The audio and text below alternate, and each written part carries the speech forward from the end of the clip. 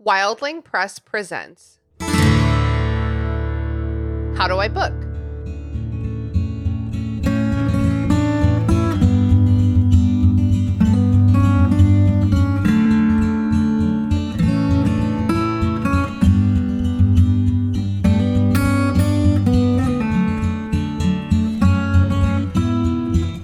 Welcome to How Do I Book by Wildling Press.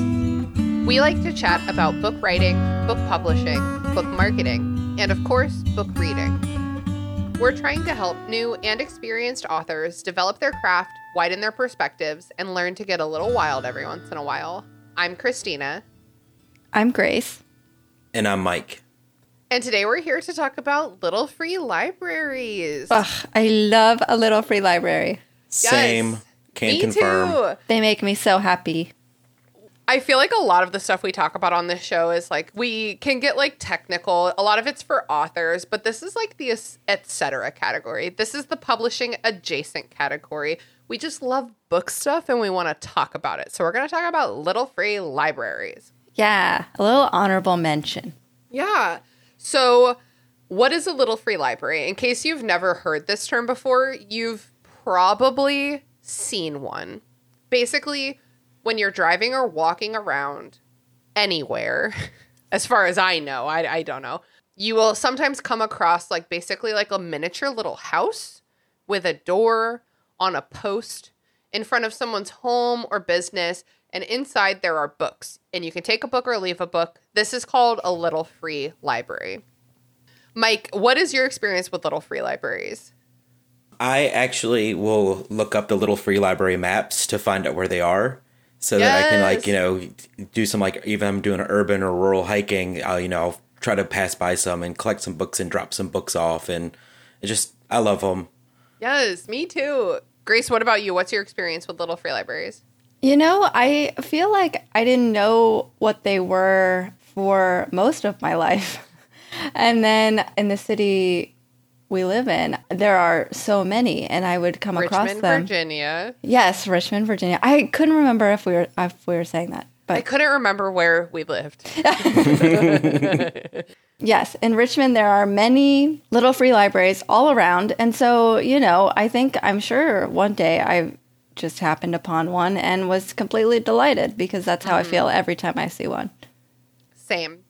Yeah, so I have a similar experience where, like, I saw one time and I was like, that's magnificent. And then I started seeing them more and more. And now that I live in Richmond, Virginia, I see them everywhere. I have a neighborhood little free library. I've run one at a previous job. So what I wanted to do today was do like a little bit of additional research to figure out where the little free library started. Just for any listeners who might not be familiar, I want to let you guys know how you can get involved. Sound good? Sounds great. Sounds awesome. An important thing in the beginning is to understand Little Free Library is a 501c3 registered nonprofit organization. When you are out in the world and you see a tiny book house on a post, that may be an official registered Little Free Library, meaning that they registered with the nonprofit organization. The nonprofit sent them back in return a plaque featuring their ID number. But there's a lot of unregistered little free libraries as well. So they won't be on the Little Free Library registry. They won't be on the Little Free Library map, but they still exist and they serve the same purpose in their community. Is the process for becoming a steward quite complicated? No. Oh, so at a previous job, I launched a little free library there, and it was pretty easy. You just have to like submit a picture and a couple details about the address, and you do have to pay for that plaque. I don't think it was very expensive, maybe like $25. Yeah. But it was pretty easy to do, actually. That's great.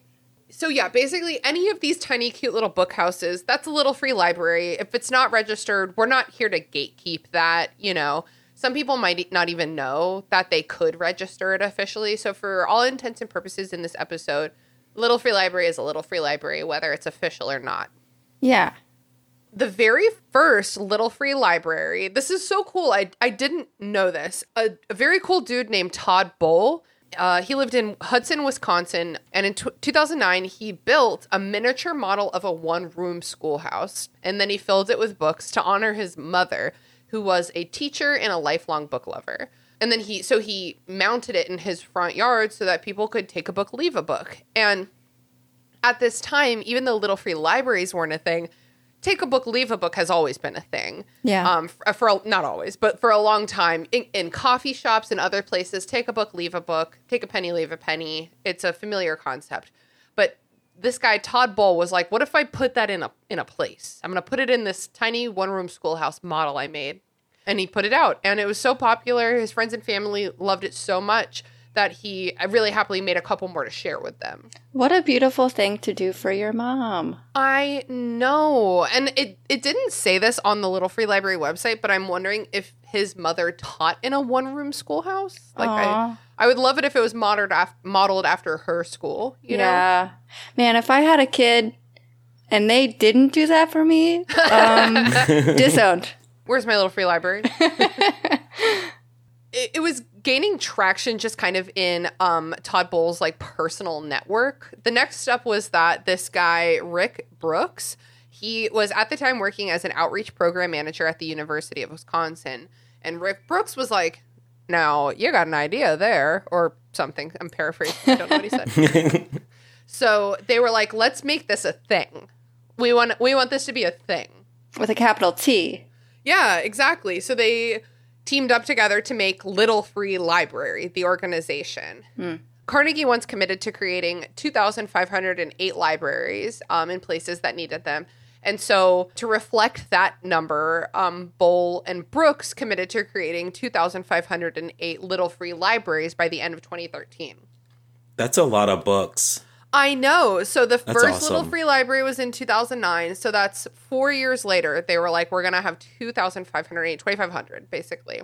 And the cuckoo bananas part is that they beat that deadline by a year and a half. So they hit 2,500 Little Free Libraries by August 2012.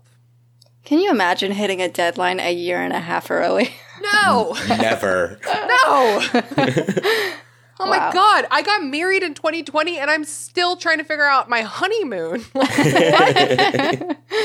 Wow. And they've just been growing and growing since then. And they've gotten a lot of cool awards, but the coolest is, in my personal opinion, is that in 2020 they were awarded the World Literacy Award from the World Literacy Foundation. Cool. Yeah, and we'll talk a little bit more about the Little Free Library's role in literacy in a little bit. But just to kind of like sum this up, their history, Todd Bull, unfortunately, really tragically passed away in 2018 from pancreatic cancer. But the Little Free Library website says he remained dedicated to Little Free Library's mission in his last days, saying, I really believe in a Little Free Library on every block and a book in every hand. I believe people can fix their neighborhoods, fix their communities, develop systems of sharing, learn from each other, and see that they have a better place on this planet to live. And I just kind of got chills. That's beautiful. He really believed in this. Yeah. That makes me feel so much better loving them so much, that they came from such a place of love for his mother first and then his community. Yeah. Amazing. Yeah. So then this year, 2022, Little Free Library hit 150,000 libraries. That's crazy. Oh my gosh. That number does not include the unregistered libraries. Wow. It's truly incredible. What's the point of Little Free Libraries? For someone like you or me, it's easy to be like, they're there for me to put the books I just finished reading and get a new book maybe. And like a lot of people use it that way. Like a lot of people use it like a little community library where like I personally, when I finish reading a book and I don't care if someone in my life, if I want someone to read it, like one of you two, I'll give it to you. But if I'm like, this is for the next person, then I'll put it in a Little Free Library, and then every once in a while I'm like, I want to take a walk. Oh, well, I'll go look for some Little Free Libraries. But Little Free Libraries are not like for that. Like Little Free Libraries are about community and book access. So you and me being like, yeah, let's go trade books or whatever, that's the community. But way more importantly than that, it's about book access. the main point of Little Free Libraries is to provide books freely to communities, especially communities where getting books can be a challenge. And I don't know if y'all, maybe this is like very specifically where I live, but I live in Richmond in the city. I will not give you my address, but there are many elementary schools in my area. And I would say that like most of those elementary schools have a Little Free Library out front. And I think that's a great example of what Little Free Libraries can do is like provide books to children who might not be able to get them otherwise. Yeah. I mean, just the same as there are food deserts, there are also book deserts. Yes, exactly. And according to the Little Free Library website, 2 out of 3 children who are living in low-income communities own 0 books. 0! I don't like that statistic.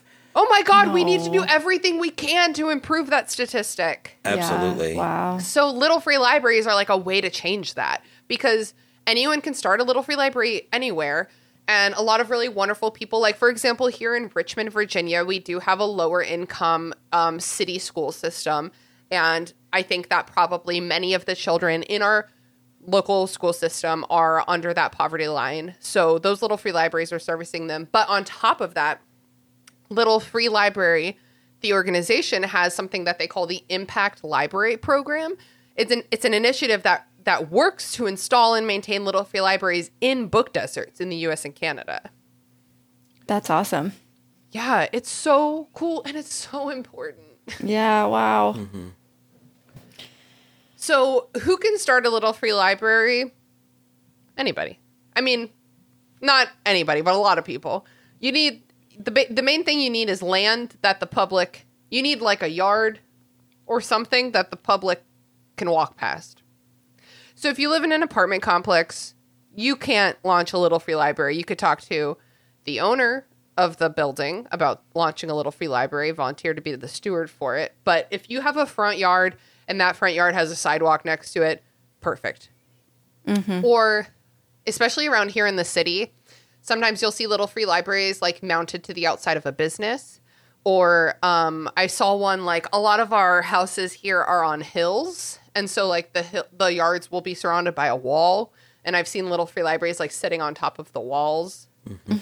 So you just need a place. You need to like not be asking people to go onto private property, but you also cannot post it on public property. Right. You know what I mean? Yes. And yeah, if you launch a Little Free Library, that makes you a steward. And I really like that language rather than like an owner or something, because it's like a caretaking position. You have to you make sure that the library stays safe and clean and full of books. If any vandalism or anything happens, the steward takes care of it. If the library is empty, the steward fills it. Oh my God, the kind of terrible karma you would receive for vandalizing a Little Free Library. Like, what a monster. I know, but it actually happens all the time. I'm in the stewards group on Facebook because I used to steward a Little Free Library, and people talk about it constantly. Are you serious? That makes me so sad. It makes me sad too, but don't get it twisted, because people talk about it a lot because it's something to talk about. It's not like every Little Free Library gets destroyed. Sensationalism. It's sensationalism. Here in Richmond, Virginia, I have my little circuit that I go to of the Little Free Libraries, and I've never seen any of them get destroyed. So don't let that dissuade you from starting one if you're interested. Right. Yes, of course. When y'all are interested in finding a Little Free Library, Mike, you said you use the map. What map? How do you find one? If you go to Little Free Library's website, they have a map that you can search by location, and they have an app as well that you can just find all the registered Little Free Libraries in the area that you might be living in or hiking in that day or walking around, visiting, and it just makes it really convenient and fun. It's something I've definitely used quite a few times. Yeah, and it is an interactive map, so it shows where you are in relation to the Little Free Libraries. It's been the app in particular has been really helpful to me, because there's one here in Richmond that's usually they're, like I said, by the sidewalk, but there's one that's in this alleyway and you would never think to go back there, but the app was you got to go into the alley, girl. And I was okay. It's also really fun to just find them, Yeah. you know? Like, it's fun to just, like, when I have books I want to donate to Little Free Libraries, I just throw them in my car. And then if I see a Little Free Library, I'm like, skirt! And I pull over. I'm like, I found one. But then there's the one in my neighborhood that I go to regularly, you know? Old Faithful. What if you find a Little Free Library and there are not books inside? Oh, sad. Well, can be sad. Sometimes, yes, it's totally empty. No books, no nothing. There's a lot of different reasons this might happen. Maybe the steward of that library moved away or something happened to them. For some reason, they're not able to care for their library anymore. Maybe somebody just stole a bunch of books out of that library, which does happen. Someone's like, I'm going to sell these, which sucks. Don't do that. Take one or two, leave one or two. Yeah. I think the most I've ever taken from a Little Free Library is 3 books, and that's because I have stellar Little Free Library karma. I always give them back. Sometimes you open a Little Free Library and you look inside and it's full of food. Joke's on you, that's not a Little Free Library. That's a community food pantry. And this has actually happened to me kind of a lot. You open it up and it has like canned goods inside, and that's to help support your community by providing food to people who aren't able to access it. That's amazing. Yeah, that's a really fun alternative. You find that and you're like, oh my God, I live in such a good community. And then you shut it because you have food at home and you don't need support. So like is that a separate organization? I actually don't know. Let me see. Community food. I know that pantry. Richmond in particular, and probably other places, have like community fridges. Yeah. I've seen a lot of different cool stuff all over the place. When I was in New Orleans, I saw an outside fridge. That was just like plugged in on the street. Yeah. Like I think that's so what cool. the community fridges here Really? are like. I've never Yeah. seen those here in Richmond. Yeah. Those might not be sponsored by anyone. I Googled it and it's like, there's a food pantry in Henrico near you. Like, how do you? Gotcha.